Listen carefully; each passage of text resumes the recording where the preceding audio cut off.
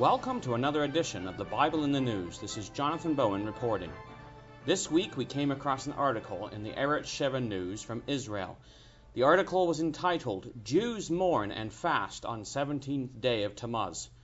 We quote from the article, "The 3 weeks of gradually increasing mourning over the destruction of the holy temples and Israel's exile began Tuesday with the fast of the 17th of the Hebrew month Tammuz. This is the day on which Nebuchadnezzar and his Babylonian forces breached the walls of Jerusalem after many months of siege on their way to destroying the Holy Temple. The 3 weeks end on the 9th of Av, the date on which both the first and second temples were destroyed, roughly 2,500 and 2,000 years ago respectively. The 17th of Tammuz is also the date on which Moses, having descended Mount Sinai and seeing the people sinning with the golden calf, broke the first set of the 10 Commandments." End quote. Well, Nebuchadnezzar took Israel captive around the year 606 BC, that is 2,600 years ago.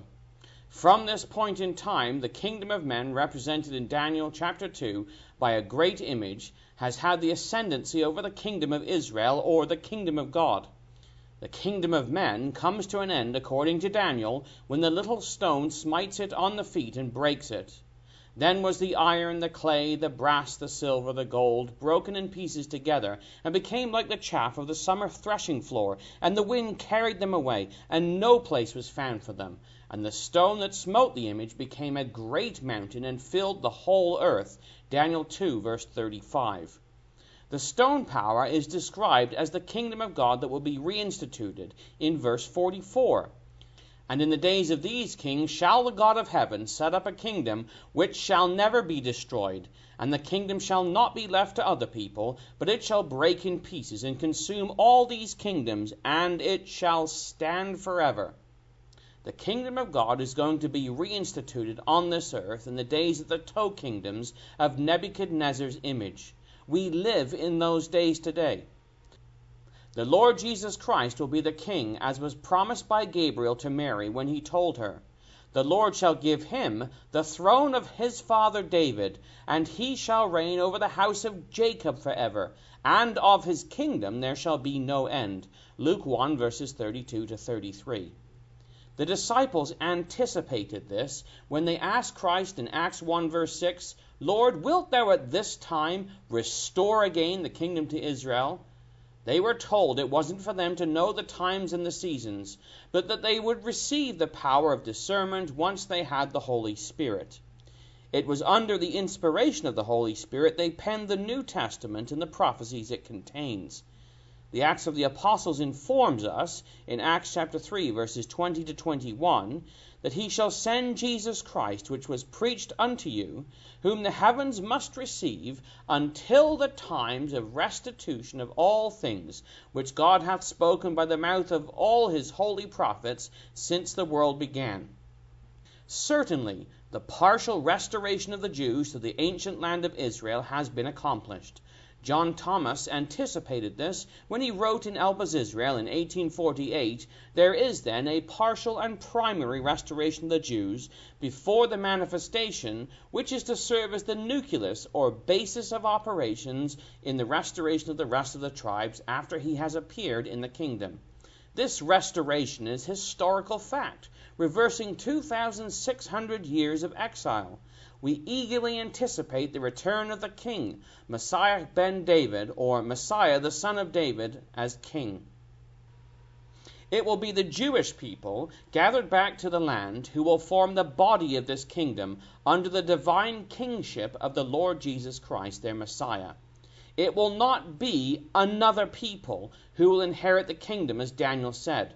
Certainly not apostate Christendom, but the Jews, together with those true disciples who wait for the consolation of Israel and are adopted into the Israelitish hope. Before the Jews can be citizens of this kingdom, they must become a faithful people once again. Isaiah 62 talks about the spiritual restoration of the Jews that will follow the physical restoration. First the natural, then the spiritual. We read, "For Zion's sake will I not hold my peace, and for Jerusalem's sake I will not rest, until the righteousness thereof go forth as brightness, and the salvation thereof as the lamp that burneth. And the Gentiles shall see thy righteousness, and all kings thy glory. And thou shalt be called by a new name, which the mouth of the Lord shall name. Isaiah 62, verses 1-2. Again, in verse 21, we read, Thy people shall be all righteous. They shall inherit the land forever, the branch of my planting, the work of my hands, that I may be glorified. It is Jeremiah 31, verses 31-33, who tells us of the word of God being put into their hearts once again. Behold, we read, The days come, saith the Lord, that I will make a new covenant with the house of Israel and with the house of Judah, not according to the covenant that I made with their fathers in the day that I took them by the hand to bring them out of the land of Egypt, which my covenant they break, although I was a husband unto them, saith the Lord. But this shall be the covenant that I will make with the house of Israel after those days, saith the Lord. I will put my law in their inward parts, and write it in their hearts, and will be their God, and they shall be my people. Those are a couple of prophecies that regard the turning of the heart of the nation of Israel, gathered back into the land of their God. The Bible tells us the nation will turn to God in prayer, and he will answer them.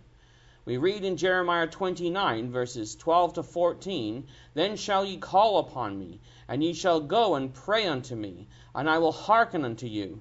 And ye shall seek me, and find me, when ye shall search for me with all your heart.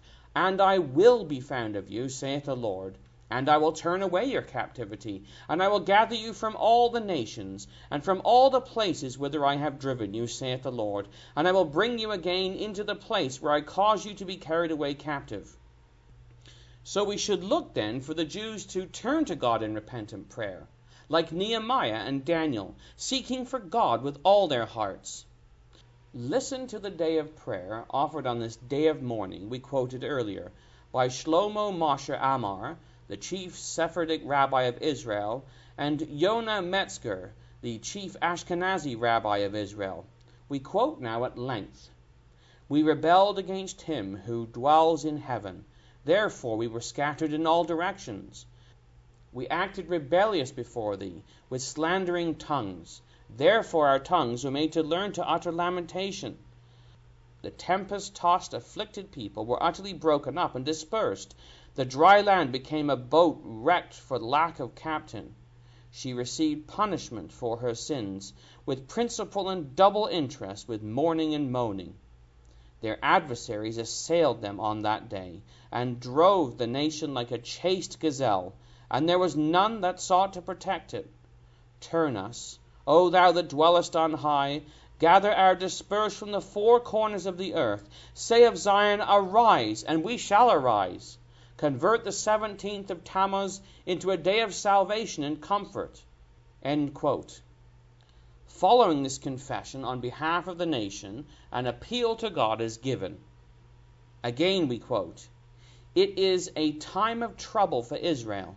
Israel's enemies sound off and lift their heads in arrogance and conceit, opening their mouths wide with threats and terrorization. They boast of their desire to destroy the Jews. They have consulted together with one another and made a pact against God, saying, Let us cut off Israel, Psalm 83, and wish to war with us, even as we are geared for peace. We are in dire need of God's mercy and salvation. We have none on whom to lean except our Father in heaven.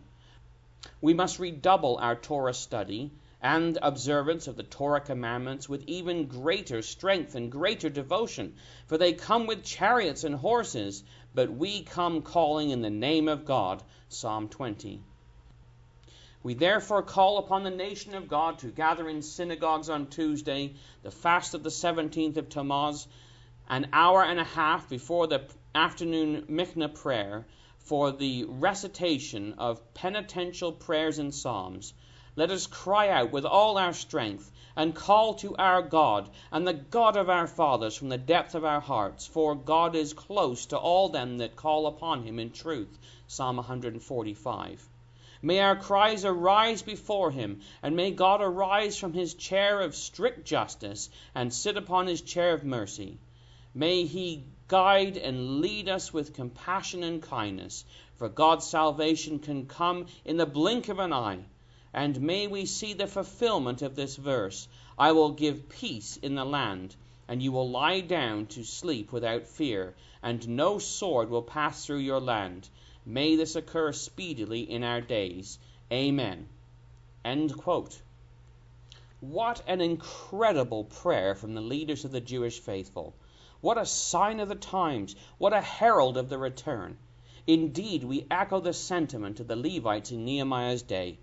Now therefore our God, the great and mighty, the terrible God who keepeth covenant and mercy, let not all the troubles seem little before thee that have come upon Israel, on their kings, on their princes, on their priests, and on their prophets, and on their fathers, and on all thy people since the time of the kings of Assyria unto this day. Nehemiah 10 verse 31. We join our prayer with Daniel's in chapter 9 verses 16 to 19.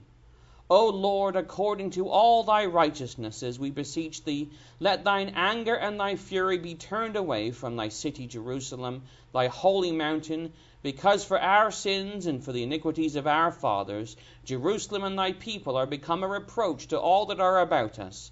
Now therefore, O our God, hear the prayer of thy servants and our supplications, and cause thy face to shine upon thy sanctuary, that is desolate for the Lord's sake. O my God, incline thine ear and hear, open thine eyes and behold our desolations, and the city which is called by thy name. For we do not present our supplications before thee for our righteousnesses, but for thy great mercies. O Lord, hear. O Lord, forgive. O Lord, hearken and do. Defer not for thine own sake, O our God, for thy city, and for thy people that are called by thy name. May God soon send the deliverer to Zion, who will turn away ungodliness from Jacob. Join us next week for another edition of the Bible in the News. www.bibleinthenews.com